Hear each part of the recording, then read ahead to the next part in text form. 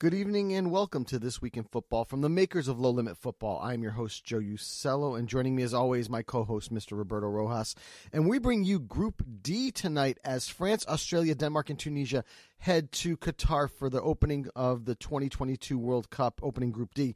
Roberto, let's look at this group quickly before we jump into our interviews, because this is an interesting one. We've got two teams that, for me, are at the top of this group in Denmark and France. Although France, they're kind of sparked with a little injury problem here leading into the World Cup. Denmark, however, is a team that has had great success against France. France coming in as the defending champions. And then I think there's a bottom half here with Australia and Tunisia. This is not the strongest Australia team that we've seen in years. And as well, Tunisia, they do have a nice little crop of strikers, but the rest of the team is a little bit of a question. But obviously their approach is going to be key, as we're going to find out in our interviews. This, like I said, this becomes an interesting group, and there are spots that these two bigger teams or the two higher-rated teams in France and Denmark could stumble in this group stage. What are your thoughts on this group as they head in? Yeah, it's a really interesting group, and I think obviously, for France's case, they definitely want to make their case to become defending champions and to repeat for the first time since Brazil in 1950 and 62. It's been a while since the team has done that. And you look at this French side, while you do look on it at quality, it is certainly a side that also has been going through a bit of, issues and dramas behind the scene. You have some injuries happening, but also just the way that they've been playing. You don't know if this is a convincing France side. And as for Denmark, they've been playing so well that they could indeed be a wild card, not just in this group, but I think in the whole tournament as a whole. But then you look at Tunisia and Australia, definitely not too pushovers and definitely have the World Cup experience. So, yeah, this is a really fascinating group. And I think, it could ease one way towards certain teams, but I think the way that it's done, and, history has always been either good or bad at the World Cup, depending on the team that you are. I think it could be the case that this group could be decided when it all said and done, if you look at it from not just on a historical factor, but just the way that they've been playing and how the teams have been faring from a form perspective. No doubt about it. And, they're going to have to get into form very, very quickly as they open on the 22nd of November with Denmark, Tunisia, and France, Australia. So there is going to be a quick focus, especially for those larger teams, to really get on the front foot as they head to that second match day on the 26th, where France and Denmark will face off in that. So let's jump right into it. We were lucky to be joined first and foremost by Nicholas Dang, Danish football journalist, to preview Denmark as they head to the 2022 World Cup. So without further ado, the Nicholas Dang interview. And joining us now on This Week in Football to preview Denmark in Group D as they head to the 2022 Qatar World Cup, Nicholas Dang from Radio 4 joining us. Nicholas, welcome to the show. It is great to have you. I want to start out with a quick question about your ties to covering Danish football and Denmark in general. Yeah, I'm from Denmark, so I started in journalism at a pretty young age and started covering football pretty much from the get-go. So that's about it. Pretty normal, pretty normal start to how I started covering football in Denmark, and I've done so for the last already 10, 12 years. Yeah. And it's been kind of a constant evolution for this Danish side as we go into the history of this World Cup, in the World Cup for them, because obviously this has been a team that has been to multiple World Cups. They have done consistency, actually. They've only missed the round of 16 once in 2010, but since then made it 3 times and went to the quarterfinals in 1998 with that golden generation that won Euro 92. Now we fast forward into 2022, and it's been an interesting ride, you would say, from the last 4 years, where they went to the round of 16 in Russia, and then they headed up going to the Euros, and really what has been a sensational Euros, where they went all the way to the semifinals, but obviously was remembered, as this kind of rallying cry and that kind of support given to Christian Eriksen after what happened to him over there when he had that collapse, and it was kind of that motivational factor that they needed. But other than that, it's a really talented side, Nicholas. So I really wanted to ask you, how have you seen this side evolved and really feel more motivated over the last 4 years, where they went to the round of 16 of the World Cup, they went to the semifinals of the Euros, and now they are tackling the World Cup here in Qatar? What's been the mood, you would say, for you and for people in Denmark about this national team? It's been pretty much a steady climb because from when Kasper Hjulmand took over some years ago, it has gone sort of brick to brick, and both the collective and the playing style and also the general quality of the game has just been laying the bricks for a pretty interesting foundation at this point. And when I mentioned the coach Kasper Hjulmand, really much should be said for him because he's been sort of a big talent in coaching for some years. He went from the Danish Superliga to the Bundesliga, and everyone knew that he had something, and it was pretty much given that he should be the next national team coach at some point, and it just came at the perfect time. And what he's achieved and built with this national team is really impressive. And I think a lot of Danish people and Danish football fans are looking to not just this World Cup, but this point in time in general as the conclusion as to what he has built. The Euros last summer were could have been the conclusion so far, but and it was a great party all over the country last summer. But everyone knew and everybody could see that there's something more to this team and more to this Hjulmand side and to his philosophy. So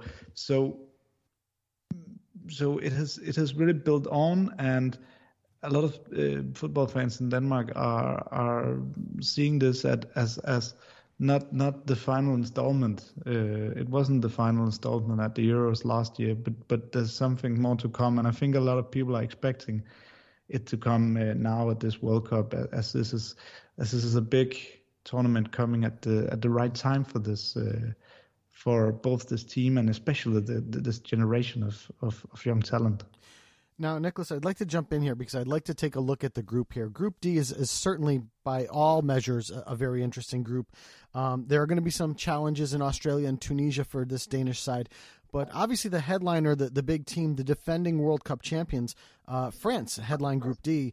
But France is not a team that Denmark is really afraid of. You look back to the Nations League just recently, and Denmark has beaten France twice in that Nations League, a Nations League title, which France were the defending champions there. So for you, how does this group play out, especially with a giant like France in there, a giant that really is also facing their giant killer in Denmark?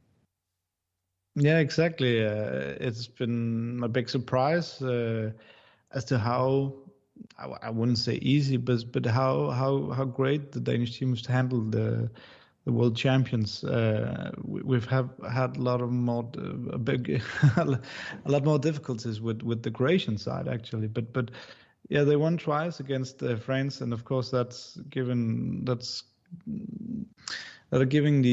both the team and the fans a lot of encouragement towards playing them at the World Cup. And of course everyone looking to the Danish side as the favorites against both Tunisia and Australia. So everyone in Denmark is expecting at least a second place in the group. But these two victories against the French team has given sort of a little more encouragement and positivity in Denmark towards maybe we could even get the first place, because up until the latest victory against France, everyone are already looking towards a second place, and I think that would be likely that they are going to meet Argentina in the next round and so on. But that was up until the game against France just a couple of weeks ago, and everyone are looking to.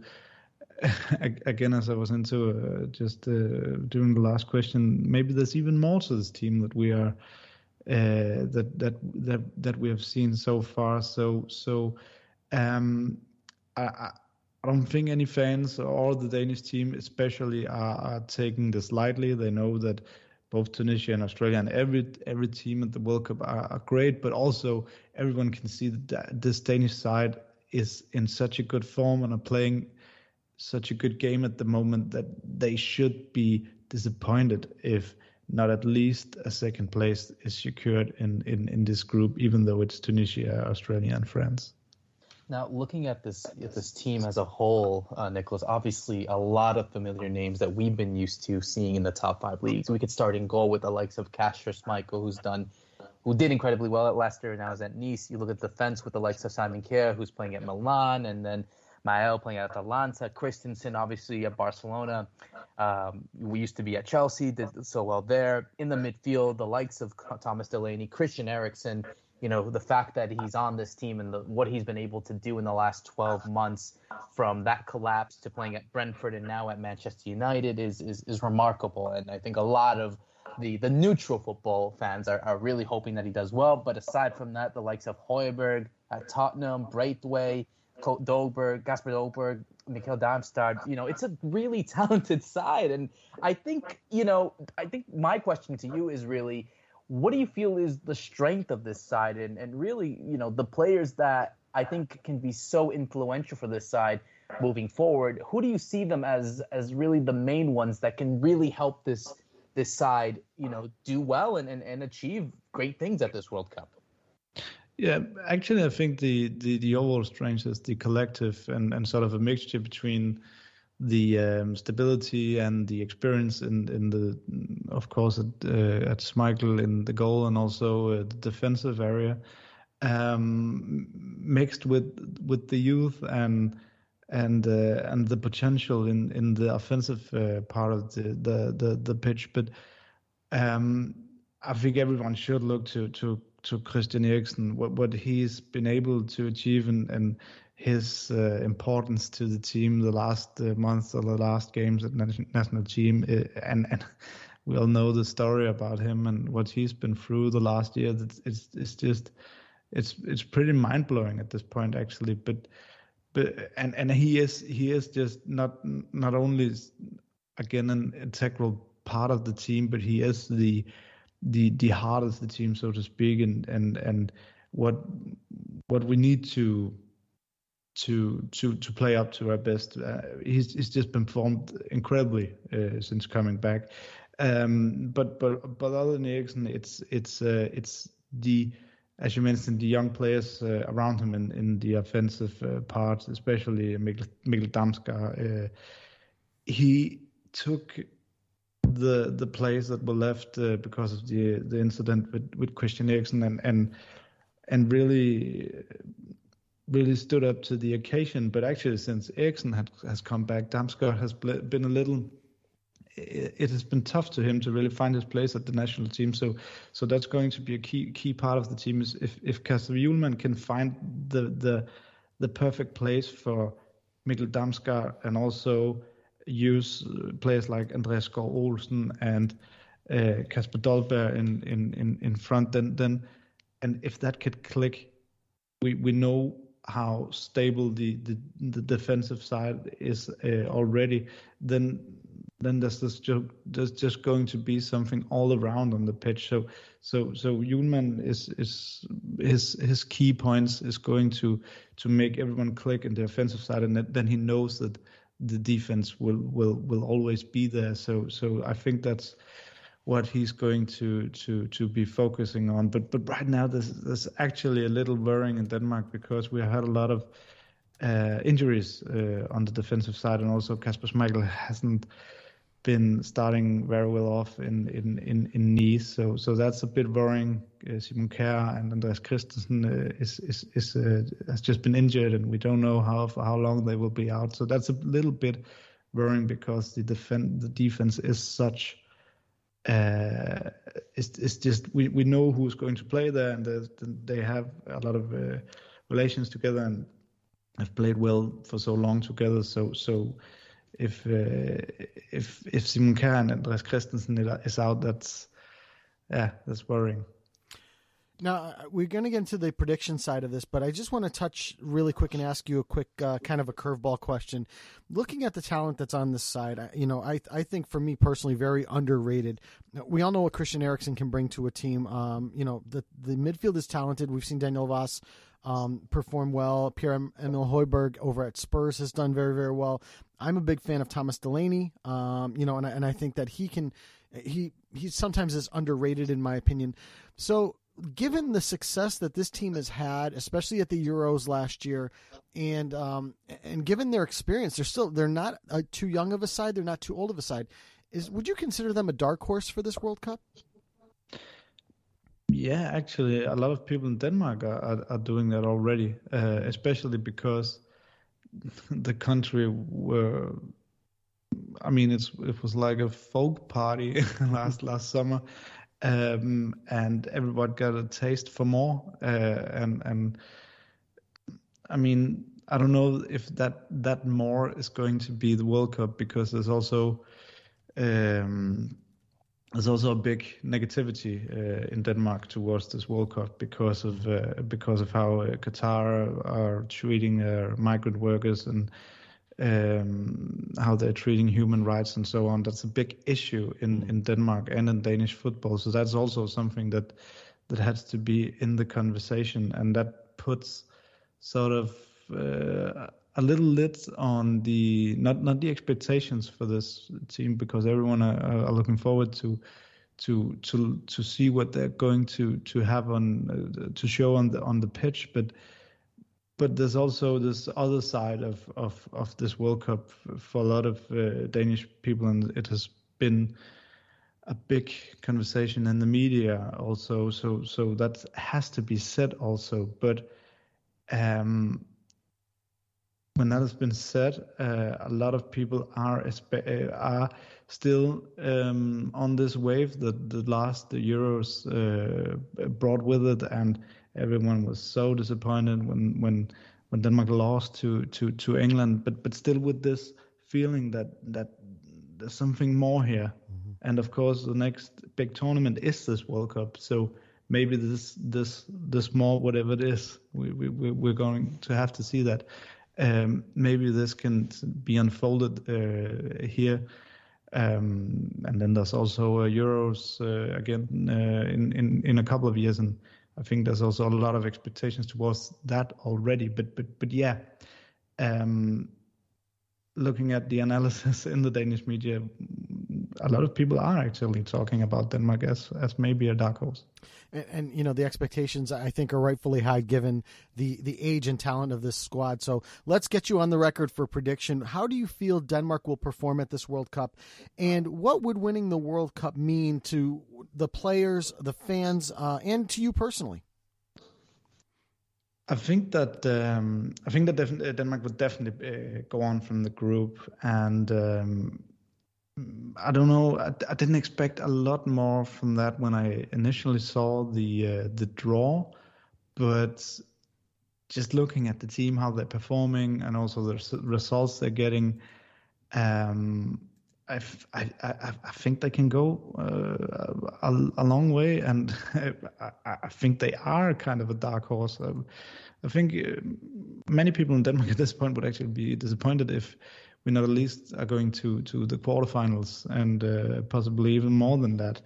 And it would just mean, I can't fathom how much it would mean to a small country like Denmark if we can win the World Cup. I still have to say that it will be kind of a mixed event in the case of this World Cup, because there's also been so much coverage of the other side of how this World Cup came to be, and that will be something that will be written in history, at least in Denmark, because it's been such a big part of the coverage. But still, it would, of course, mean so much to this country. We've seen, and we're still referencing the Euros win in 92. I was born in 92, and it's just that win is just such a big part of not only the football history of Denmark, but the whole cultural heritage of Denmark as a country, 92 is just such a big part of that. And I know my generation, every generation that wasn't born in that time has been looking towards their 92. What are that going to be? All the older generation has that 92 win, and we're celebrating it every year. And when it's 20 years ago, and when it's 30 years ago, it's still such a big part of Denmark's history. So of course, and that as I said, that was the Euros win. So I can't even fathom what a World Cup win would mean to Danish history, and we saw it at the Euros last summer. I mean, I live in the second biggest city in Denmark, and the streets were full of people when we went through to the semifinals, and the buses couldn't go in the streets or in the highways, and they stopped in the streets because people were all over the place and people hopped on the bus, and it was crazy in this country, and everyone was like, the younger generation was, this is our 92.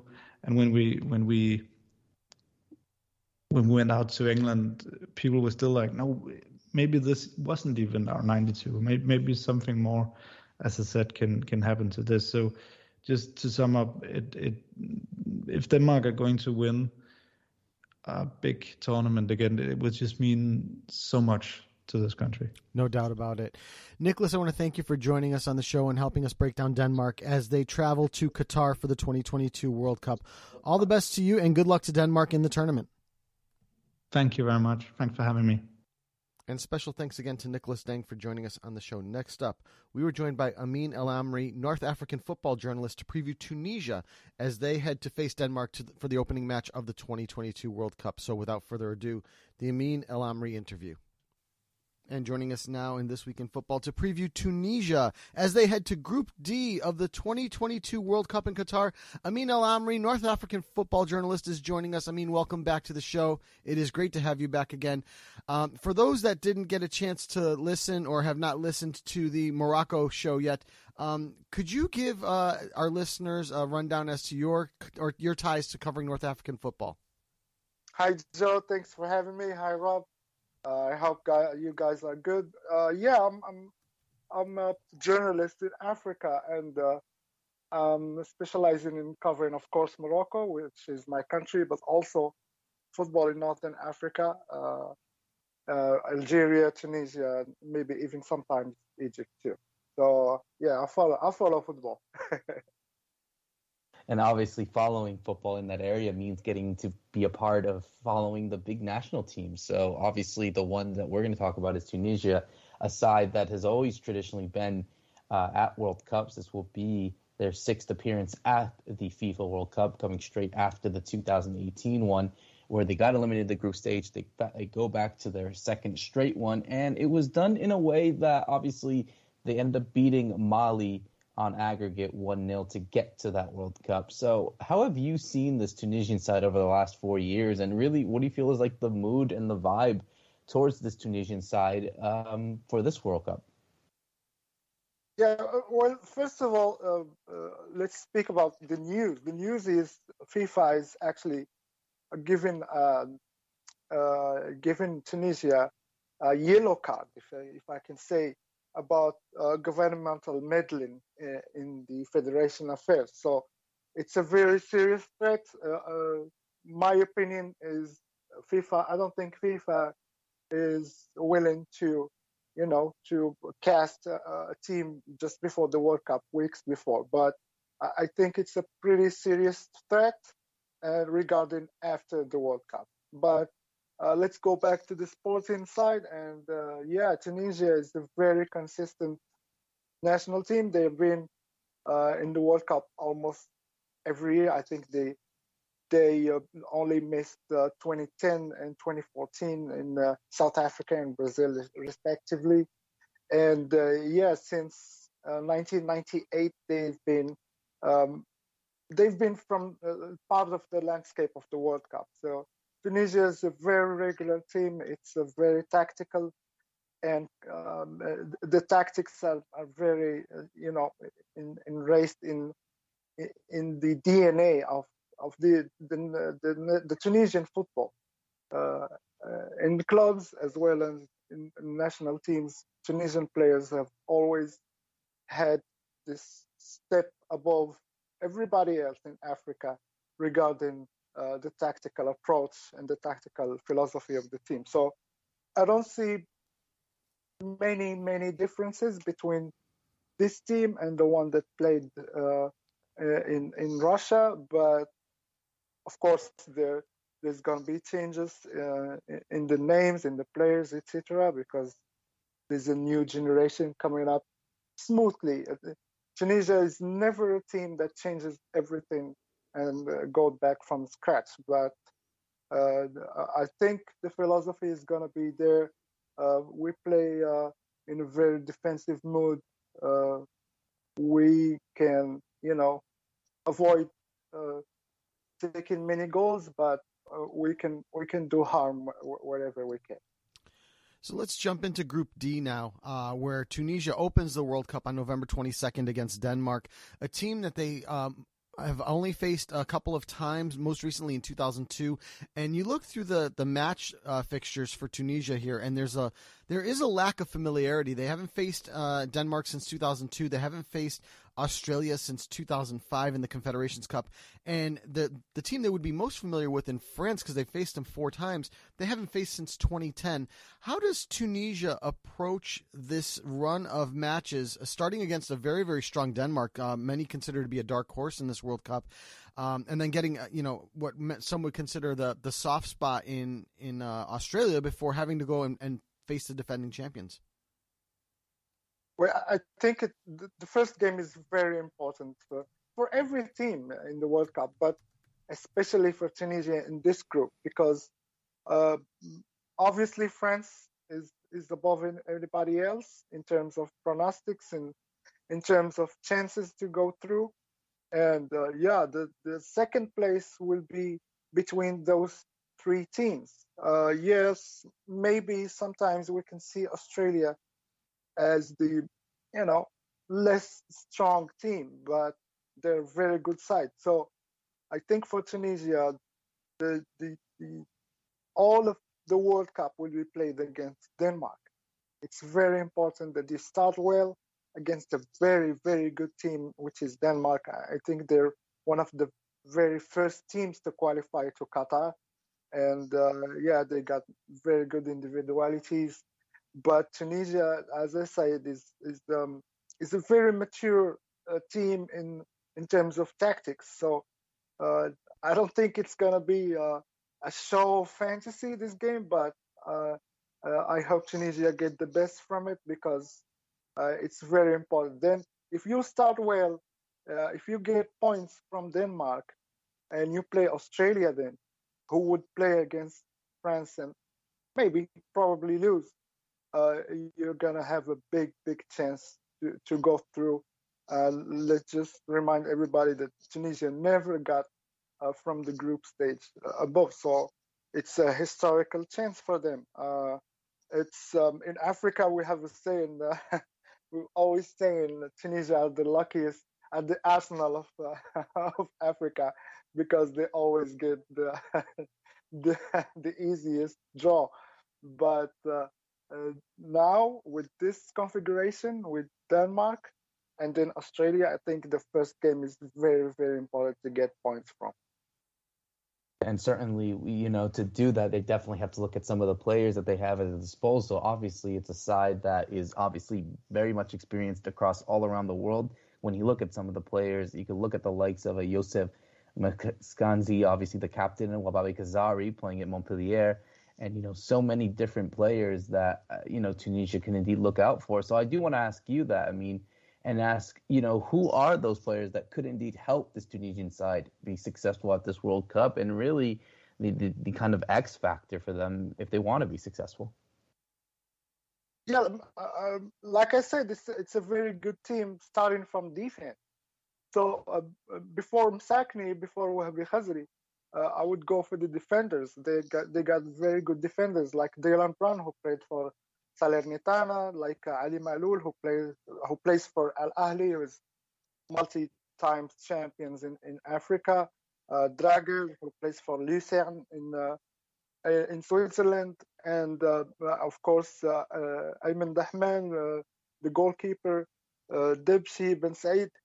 These are very, very good players in terms of moving all the blocks. So in defense, sometimes they play with four, sometimes they play with three in the back, but they have always have this defensive duty before anything else.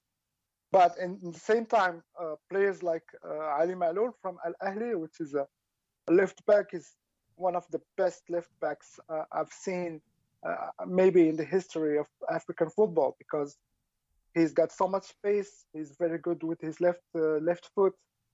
He's very good from the penalty spot also. So it's gonna be a very tough team to play. And then above you go to the midfield, and you've got a player like Farjani Sassi, who played for Zamalek and now he's playing for Duhail in Qatar. So the guy knows his football, very good football IQ, can go, defensive and offensive, but he's got imagination, he's got fantasy on his head, and he's very good. Ghaylan Shalali is very good also in the animation of the offense. And then you've got those great players, great two players for me, which are Yusuf Msakni, the captain, who unfortunately didn't play in Russia because of a torn ACL. And then Wahbi Khazri, Tahiya Yassin Khanisi, Naim Sliti, who plays for Ittifaq in Saudi Arabia, and Issam Jabali, who actually plays in Denmark, in Odense. So, yeah, it's a very, very it's a very good team, because the individualities are very different. You get like very tall guys and then very short guys, and they're all mixed up very good. Let's just see because they had Mundir Kbeir in the African Cup of Nations back in January, but they sacked him, and now they're playing with his assistant actually, and let's see what happens, because I saw some friendly games, especially the one against Brazil, where they started very good, and then sometimes there was a blackout around the 20th minutes or something like that, and then they lost it. They lost their offside line. They lost their positioning on set pieces, and I hope they learned their lessons from Brazil, from that game against Brazil. So, I mean, let's go to the predictions part of the interview and talk about, a team that, like you said, has not been out of the group stage of the World Cup, although they have gone to, I believe you said, 6 World Cups. What is a successful World Cup for this Tunisian side, given that, the strikers that you had mentioned, the players that play the front line, are either 30 or older? So you would say that they're on the backside of their careers, but at the same time, they're certainly well experienced. What would be a successful result for this Tunisian side in this World Cup, and what would winning the World Cup mean for the people of Tunisia, especially given that they would have to go through France to do it in this group? And what would it mean to the people of Tunisia? What would it mean for the team as well? It's a very good question, because in football, sky's the limit, and sometimes in ambition. But I think for Tunisia to go from the group stage above is going to be huge thing, because like you said, it's their 6th or 7th World Cup, and they have never gone through the group stage, and you can see that there are very passionate people in Tunisia about football. Sometimes football is more important than anything else in Tunisia. So I think going through the group stage, in a group, like you said, where there's France, also Denmark, Australia, those are very good football countries around the world. So Tunisia going through is going to be a huge in Tunisia. And winning a World Cup, It's like the craziest dream everybody has ever had in Tunisia. You can see, for example, I'll give you an example. Ons Jabeur, for example, the tennis woman, won a Grand Slam this year, and it's actually changed even the view people have on sports. So can you imagine if a sport that passionate and unit people like football gets a result as big as winning a World Cup? And also Tunisia has been not in a crisis, but in a very tough spot economically since 2011. So yeah, winning a prize like this would completely change the country and completely, give a great relief to this country. Especially, it's very very good people, nicest people I've ever been to. Amin, I want to thank you for coming on the show and joining us and helping us take a look at Tunisia as they make their journey to Qatar for the 2022 World Cup. All the best to you, my friend, and best of luck to Tunisia as they head to Qatar for the competition. Thanks for having me, guys. Good luck to you. And special thanks again to Amin El-Amri for joining us on the show. Next up, we were joined by Jonathan Johnson, French football journalist for CBS Sports, to talk about the defending champions France as they head to defend their title in the 2022 World Cup. So without further ado, the Jonathan Johnson interview. And joining us now on This Week in Football to preview the defending champions France as they head to Qatar for 2022 to face off opponents in Group D, Jonathan Johnson, French football correspondent for CBS Sports. Jonathan, welcome back. It's always a pleasure to have you on. I want to start out with asking you about your ties to the French national team. We're familiar with you covering Ligue 1, especially your excellent coverage with PSG, but your ties to French football in general. Hey guys, first of all, thanks a lot for having me back on. Always great to come on as a guest. Love chatting with you both. I think the best place for me to start really with sort of my ties with the French national team is the early 2000s. So sort of just after the generation that won the 1998 World Cup and the Euros in 2000. I came to France with my family, and got to know the French national team that way. It was not particularly the best moment for them. They were living on many past glories. There was a lot of dependence on the likes of Zinedine Zidane, Patrick Vieira, Claude Makélélé, those kind of guys who kind of came in and out of international retirement and, obviously continued, for a few years after that, but, never quite reached the same heights of 98 and 2000. But since 2011, when I came back to France, obviously to follow the PSG project, it's also coincided with a real upswing, for the French national team as well, both in terms of the public feeling towards the French national team, but also in terms of them rebuilding themselves and actually becoming sort of a major footballing nation again. And obviously in that time frame, we've seen them go to World Cups. We've even seen them go all the way and win it in 2018. But we've also seen them lose in a Euro final on home soil in 2016 as well. So, it covers, quite a broad spectrum of emotions, but it's been one quite wild roller coaster. And obviously Qatar, is kind of a French related topic as well, given their ownership of Paris Saint-Germain as well.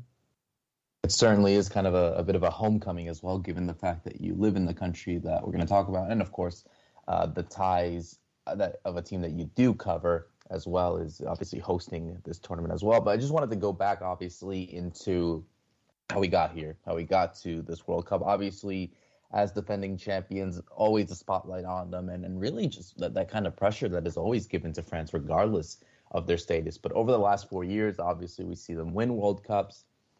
We see them also play in the European Championship last year where, they were one of the favorites. I think, obviously, a lot of people have put them as one of the favorites, given the fact that they were defending champions and, of course, the team that they had added to the display. But unfortunately, they did disappoint and got out in the round of 16. So that's all that we've been able to see, of course, and we had Nations League and other friendlies as well. But how have you kind of assessed the last 4 years from the day that they won the World Cup in Moscow to now, literally less than 2 months until the World Cup in Qatar? How have you seen this team? And really, what is kind of the overall vibe and confidence from from the fan base, from the players, from the manager Didier Deschamps, that they could indeed repeat this title?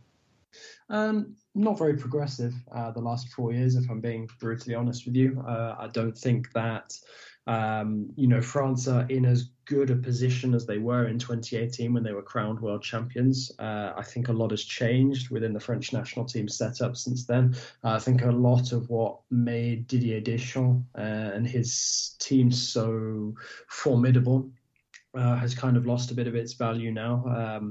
I think he's gone back on certain principles, to cater for other individuals to come back into the fray. Obviously, Kylian Mbappe playing a much more influential role there is another consideration as well. But it doesn't quite feel like the same united group of players, that were successful in 2018. Deschamps does still try to remain, very loyal to many of his trusted players, but also at the same time, we know that France are one of the few nations in football, that really has dynastic potential in terms of the young talent that's coming through. They're stacked in every position. There's no shortage, of very talented up-and-coming players who could step in at any given moment for some of the older, more experienced heads. I think it's perhaps an opportunity missed by Didier Deschamps that he's not been more experimental with his squads. Because, in the final international break before the World Cup, when an injury crisis basically forced him to name, quite a lot of untested players, that kind of reflects just how desperate the situation had to get in order for him to give, opportunities to new blood. And I think that's why over the last 4 years, since 2018 and the World Cup success, we've seen, this France team sort of lose a bit of its momentum, but also people start to sort of wonder what the future holds, after Didier Deschamps. Don't get me wrong, there's not people calling for his head, but there are people who feel that perhaps it's time for him to, step aside, bring in somebody else, notably Zinedine Zidane, who is normally the only candidate mentioned for the French post, pretty much, to oversee this next generation of talent. And to be honest, given the way that the Euro 2020 performance went, and the most recent UEFA Nations League, there is this growing feeling now that Didier Deschamps, plus obviously the tensions with the French Football Federation as well, that he is perhaps reaching sort of the final few months of his tenure as national team coach, and that perhaps there will be a new dawn for Les Bleus after the World Cup in Qatar, regardless of how the team performs. Now, Jonathan, I want to jump into looking at the group ahead of them here in Group D. And when the draw came out, this group certainly looked like a manageable group. It was an interesting group. It was not a murderer's row, though. But then as you dig a little deeper into this group, you find that between Australia, Denmark, and Tunisia, there's familiarity for France going into this. In fact, two of these teams, in terms of Australia and Denmark, they actually faced in the previous World Cup, which they were crowned champions. You couple that with the knowledge that when they face Denmark in Doha on the 26th of November, it'll be the third time that they play Denmark. And this is a team that has also beaten this French national team in France for the Nations League. It's a very, very interesting dynamic, I think, or twist that's added to this group. How do you feel this group sets up for France moving in, especially starting off against Australia on the 22nd? Yeah, that's a really good point. And I think there's many ways to look at it. Obviously, positives, with a bit of familiarity, you know what you're going up against, but also negatives. You know that Denmark are always going to be very difficult opponents in particular, and also, you can't necessarily, for somebody like Australia, base your expectations coming up against them on what you saw 4 years ago, because unfortunately for Australia, I feel that, their current generation of talent is even weaker than it was in 2018. And in 2018, it wasn't exactly vintage, but also at the same time, I think that there is perhaps an advantage for France in that the last time that they faced Denmark, before this World Cup, the squad will be totally different to the one that we see going to Qatar, given how many injuries and unavailabilities there were. So, I do think that perhaps France might have, lured the Danes into a false sense of security, which would be quite an important thing to do, given that, in my opinion, Denmark will be the most serious opponent, to rival France for finishing top in the group. And I think deciding top spot may even well play out, based on who can, emerge victorious in that match. So, I don't think that Tunisia should be written off. There's certainly a particularly important element to consider, and that's the fact that there is a very large Tunisian contingent that lives in France. So, that is almost kind of like a rivalry match. That means there is something riding on that game as well. So, on paper, of course, France look the heavy favourites to emerge from this group. But given the way that they've been quite slow, in some of their recent tournaments, the Nations League, the Euros, pretty much every tournament they've played, bar the Nations League that they won after 2018, they've looked kind of sluggish, and, they can't afford to make a slow start in Qatar, in my opinion, especially when you're up against somebody, of the quality of Denmark, who have really come on leaps and bounds since the last World Cup that they faced each other in 2018. Now, certainly, obviously, this French side, as you look, the players it's kind of a who's who. I think all eyes are really on the player in Kylian Mbappe, who really is kind of the standout star alongside the likes of Antoine Griezmann, Raphael Varane, Karim Benzema, obviously, for what he's done at Real Madrid. And I think all eyes will definitely be on this side and really who makes the squad. So I think I wanted to go more onto that, really, because obviously they are going to extend the number of players on the squad from 23 to 26. At least that's what that people are saying. So, if this is really going to be a squad that is full of depth, I mean, who do you feel is really the vital players that could unfortunately miss out? And of course, this is obviously a French side that has evolved from the last 4 years. I mean, we see the likes of a Chouameni, a Camavinga, and many other players coming up that we didn't really see 4 years ago. So, who are really those kind of important players that could indeed be on the spotlight and could indeed be vital for France if they do want to do well in this World Cup? I mean, I think, in the current crop of players, you can't really look much further than Kylian Mbappe for, the right or wrong reasons. He is the main man in this France team in the same way that he is the top dog at Paris Saint-Germain these days. So, obviously he will be hugely important. The guys with a lot of experience still have a very big role to play. Guys like Antoine Griezmann, like guys like Olivier Giroud, who have not necessarily always been in top form in the last couple of years since the 2018 World Cup, but still have plenty to offer the national team, when they're in form.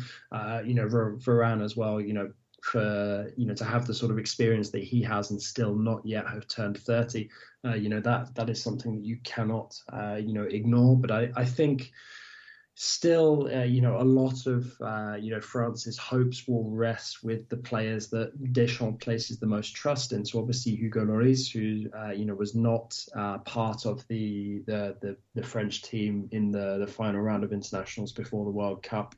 He will be hugely important when he returns, obviously as captain. And then you've got guys like Benzema, who, given his ability, commands an important role in the squad. Then you've got the likes of N'Golo Kanté, who unfortunately really has suffered in terms of form and fitness since the last World Cup. And Paul Pogba, Pogba, I think, is probably the most topical French player at this moment in time, given everything that's surrounding him off the pitch. But let's also not forget he's undergone surgery as well, so there's no guarantee he'll even have played, a match at club level by the time the World Cup rolls around. It depends on how he recovers from this injury.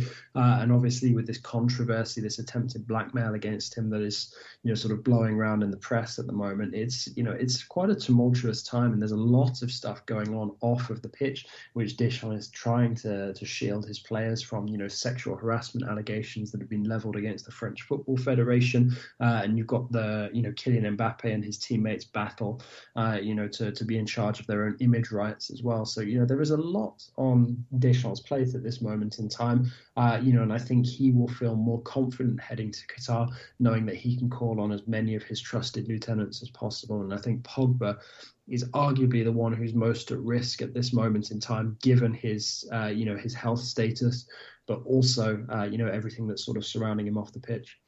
Now, Jonathan, we're at the final part of the interview where we talk about predictions, and we're going to do this for 32 teams, but this one I think for me is the most highly anticipated one. In 2018, I said that France were certainly one of the favorites to win the World Cup, but I felt personally that they were 4 years away. I felt that this 2022 World Cup was really going to be the one where they were going to shine brightly. And I was, at the moment, I'm 4 years off, but France now embark on a task that has only been accomplished twice, once by Italy in the 30s and once by Brazil in the late 50s and early 60s, and that's to become the repeat champions, something that's only, like I said, only been done twice. You couple that with the what we now call the winner's curse, where I believe the last 3 World Cup champions have been eliminated from the World Cup in the group stages. So there's a lot of history here, a history to be written, history to look at from behind, and my curiosity is what do you predict, especially given, like you said, the Paul Pogba situation, N'Golo Kante, but this is also a team that has Eduardo Camavinga, Tchouaméni. They've got so many young stars coming up. What are your thoughts on this team and your prediction for them in this particular tournament? I think that France will get out of the group stage, but I don't think that they will go all the way and win. I think they will drop out some point in the knockout phase. I don't think that the chemistry in the squad is as strong as it was in 2018. I mean, I think on paper, when you look at it, talent-wise, you could perhaps even argue that this France team is stronger than the one that was successful in 2018. But as we have seen under Deschamps in the past, that team spirit, that unity is so important, and it's not felt like the same, the same sort of, wave of positivity surrounding the French national team that it was sort of leading up to 2018 and just in the immediate aftermath. It hasn't felt like that for the best part of probably the last 2 years. So I'm not saying that I'm too pessimistic on their chances, but I do feel that, they won't succumb to the winner's curse, but I don't think that they will. Defend their title. I think that they will drop out at some point in the knockout phase. It wouldn't surprise me to see them get to a quarterfinal, maybe even a semi-final. I just don't think that this French side will go all the way unless they can leave their baggage at the door, and come together for the greater good. And I felt more confident about that back in 2018 than I do today. So, closing out with one more question. What would a 2022 World Cup victory mean for the people of France, for the French national team? But one more twist that I want to add to that question is, what will it mean for Didier Deschamps' future with the French national team? I think that actually winning the World Cup would probably be the best thing for him in terms of wanting to go out on a high.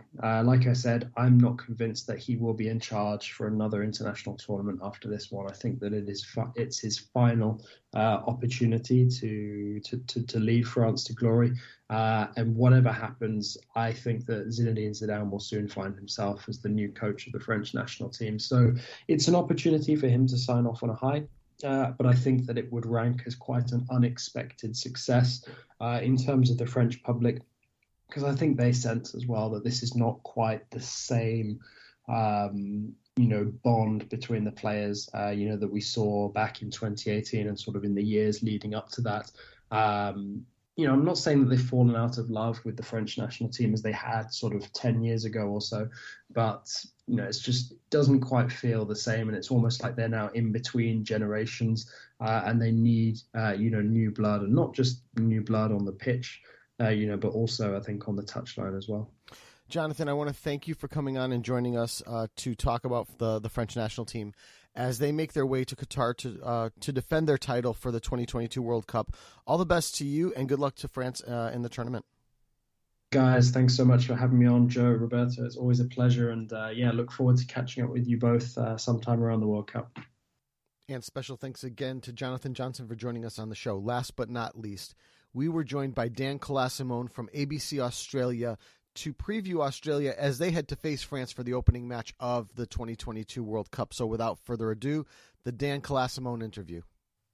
And joining us now to break down Australia as they head to Qatar to challenge Group D in the 2022 World Cup, Dan Colasimone from ABC News in Australia. Dan, welcome to the show. I want to start out by asking you your ties of covering Australian soccer. Well, I was born in Australia. I grew up here of Italian origin. My father's Italian, so kind of grew up supporting Italy in the World Cup before Australia qualified. So I had a few World Cups before Australia even made it there. But we finally joined in 2006, so I had two teams to support. And then, I ended up becoming a sports journalist, and I lived in Argentina, covered football over there. Now I've got three teams to support. But yeah, Australia is my home nation. I've covered a fair bit of the local league here, as well as the national team and the Matildas as well. And certainly, it's funny that you mentioned the 2006 one, because that was the first one that they went to after, 32 years or something like that. And that was certainly a homecoming for you. Italy against Australia, Australia's first World Cup in 32 years, and Italy winning that World Cup. But we're not talking about Italy in this case, to Joe's chagrin. We are talking about Australia. They are back at the World Cup for the fifth straight time since Germany 06, qualifying to Qatar in really what's been kind of a different format for them to what they've been accustomed to. Obviously, we've known Australia, maybe those that are a bit more traditional, known for them in their time in Oceania, playing in the playoff in the OFC, but then having to move to the AFC where, obviously they got a bit more competitive for them and they were able to qualify from there. But they had to undergo a playoff, and a really interesting playoff against Peru that ended in a 0-0 draw, played in Qatar as well, and it ended up winning, giving the Socceroos the win, thanks to obviously the likes that I think obviously had made them famous really in the oh god, I'm butchering his name, Andrew Redmayne, his performances in trying to fool the Peruvian players. So Dan, I just wanted to go into that really about how you have seen this Australia side from their group stage elimination, and it really was a tough group for them in 2018 in Russia, to now qualifying for their fifth straight World Cup, and just kind of the mood that's really getting into them before they kick off in about a month's time.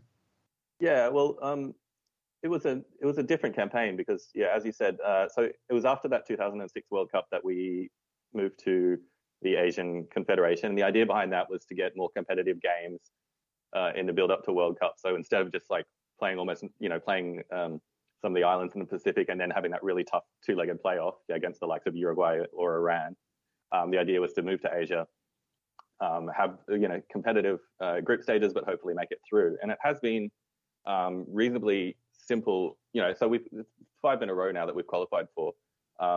They've done a pretty good job of it until this World Cup qualification process, where they really sort of struggled at the tail end of qualifying. They had Saudi Arabia and Japan in the group and didn't perform too well against them, so I ended up finishing third and going into that playoff against Peru, which I was sure they were going to lose. Peru being a well-organized side, beat us comfortably at the last World Cup.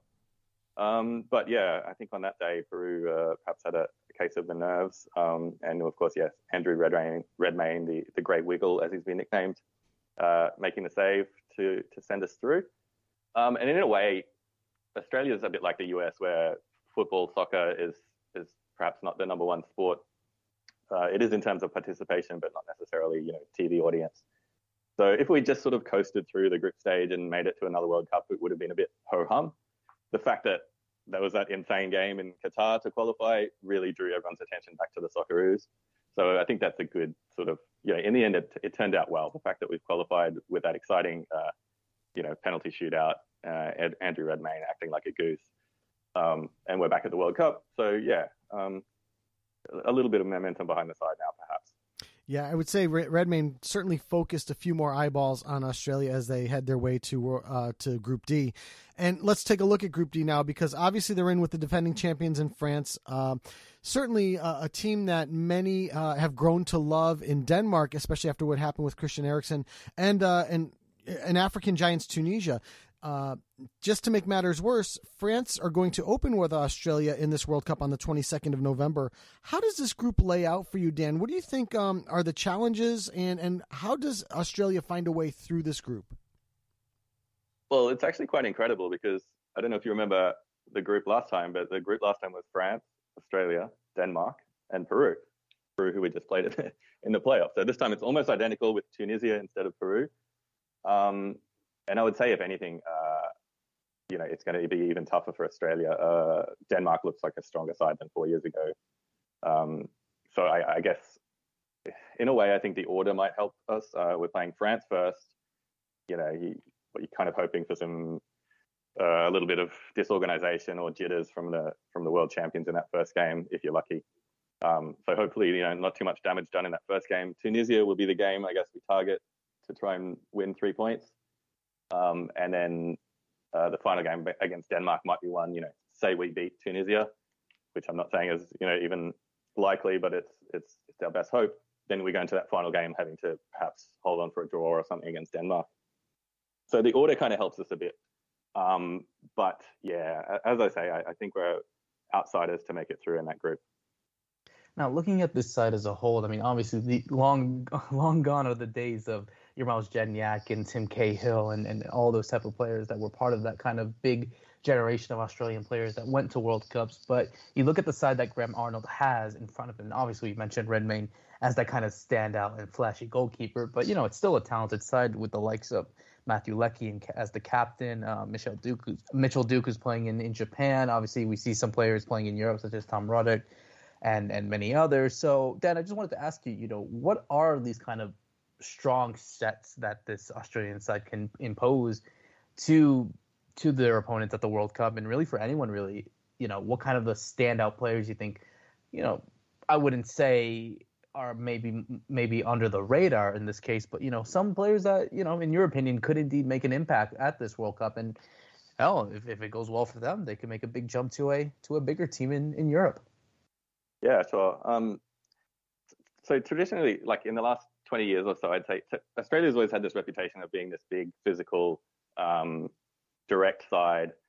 And I don't think that was necessarily true for a long period of time under like Ange Postecoglou, under Gus Hiddink in 2006. So we always liked it when opposition coaches would, they'd say, we're ready for a big physical battle. These guys are very direct, whatever. And then, it turns out the Socceroos were actually playing some fairly nice football on the ground. In this case, though, under Graham Arnold, I think we've gone a bit retro. Arnold himself was a big sort of target man striker. He plays that kind of a bit more basic football. And I think that part of that has been about being in Asia, where often against, you're often the bigger side when they're scoring lots of points, lots of goals from free kicks and set pieces. And then it doesn't work so well against skillful teams like Japan. And then it doesn't work so well when you play like teams that are both skillful and physical, like France or Denmark. That being said, you mentioned Mitchell Duke. He's kind of the embodiment of the Graham Arnold style, a big centre forward. I think our best player at the moment is Rustic, who plays for Frankfurt. He's kind of our playmaker in midfield. The midfield looks fairly decent. We've got Jackson Irvine, who's kind of the box-to-box. He's the heart of the team. You've got Aaron Moy, who's sort of the deeper, neat passer of the football, and then Rustic, who is our playmaker. He'll be the guy taking the free kicks, a lot of them, if it's not Aaron Moy. And yeah, he's probably the guy who's going to produce that little bit of magic in a game. One other guy I want you to keep an eye on, and most Australian football fans are really hoping that he gets selected, is Garang Kuol, who's just signed for Newcastle United out of the Central Coast Mariners. So he's our young star player that everyone's really excited to see. He played a couple of times in our recent games against New Zealand. He's just like, the moment he comes on, it's just excitement. It's electricity. He creates chances.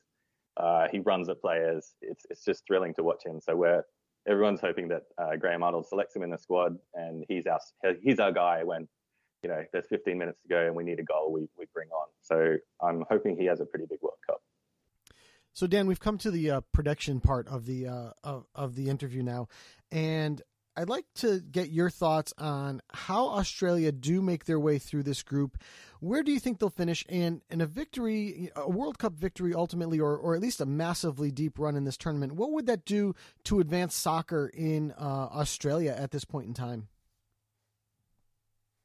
Yeah, as I mentioned, soccer isn't always the star sport in Australia, but people really do tune in when the World Cup is on, so it's the time to shine. We haven't made it out of the group stage since 2006, so I think that is going to be the goal. Like just winning a game in the group stage, we also haven't done for a long time. I think since 2010. So I think just even winning a game would be huge for Australia, and that would hopefully go a long way to getting us out of the group. And getting to that knockout stage, that'd be our that'd be a win for us, I think, from this tournament. In terms of navigating this group, you just hope that France have one of their traditional meltdowns where they all start fighting with each other and aren't particularly ready for that first game. Tunisia is probably the game we'll target, as I mentioned earlier, and hopefully, we're not too overwrought by Denmark and can sort of hang on for a draw in that last game, or really close up shop. And I think we'd be aiming for those 4 points, 3 from Tunisia, 1 from Denmark, to be able to get through the group. Do you feel that, I want to ask you one more question. Do you feel that this Australian side might be a little bit of an unknown? Even though they faced 2 of these teams in 2018, this might be a little bit of an unknown coming into this World Cup? A little bit, and a lot of that has to do with the players. Back in 2006, we had a lot of guys in the Premier League, in Serie A, Dutch League, things like that. And now a lot of these guys are, Mitchell Duke's in the second division in Japan. A lot of these guys will be unknowns, and you just sort of hope that there's enough sort of group spirit and solidarity as a team that you might be able to pull a few surprises, because certainly the other teams won't know us that well. No doubt about it. Dan, I want to thank you for coming on the show and helping us break down Australia as they make their way to Qatar to challenge Group D in the 2022 World Cup. All the best to you, and good luck to Australia in the tournament. No worries at all. Thanks, guys. And special thanks again to Dan Colasimone for joining us on the show. Roberto, it is prediction time for us, and I would like to go first in this one. We have, two, like we said at the beginning, 2 kind of powerhouse teams in France and Denmark, and 2, I hate to call them lesser teams, but not quite as talented in Australia and Tunisia. So going from 4th to 1st in terms of coming out of this group, I think Australia is going to finish 4th. I think ultimately their talent pool is not what we saw back in, let's say, 2006 when they made that great run to be knocked off by Italy on Italy's way to the winning World Cup. And I think that there's just the talent is not quite there as it was a few years ago. Having to play their way in as well, I think that Australia will be happy to be in Qatar for this World Cup, but I think they're going to end up finishing 4th here. Tunisia is going to finish 3rd, in my opinion, in this group. I think with the defensive organization that they're going to bring, according to what we heard from Amin, that I think ultimately they'll be good enough to kind of lock things down. I think they'll probably get a win against Australia, if not draw, and at least limit the damage against Denmark and France, so that they will finish 3rd here. But I don't think they will advance to the knockout stage. 2nd place, I'm going to actually put the defending champions as 2nd in France. I think that right now France is having a great deal of difficulty with injuries. I think they have a great deal of difficulty with Denmark, and I think both of those things will come back to haunt them, but they will advance out of this group and at least go to defend their title, which is going to leave a possible round of 16 match against Argentina, which is going to be crazy. But I'm going to go with France 3rd, and I'm going to take Denmark to win this group. I think as we've talked about them as a dark horse, extremely talented. They can definitely beat France. They're not afraid of a giant like them right now. And I think that Denmark ultimately will top this group and head to the round of 16 to possibly face either Mexico or Poland in the next round with certainly a quality team and a good side. What do you think of this group and how it lays out?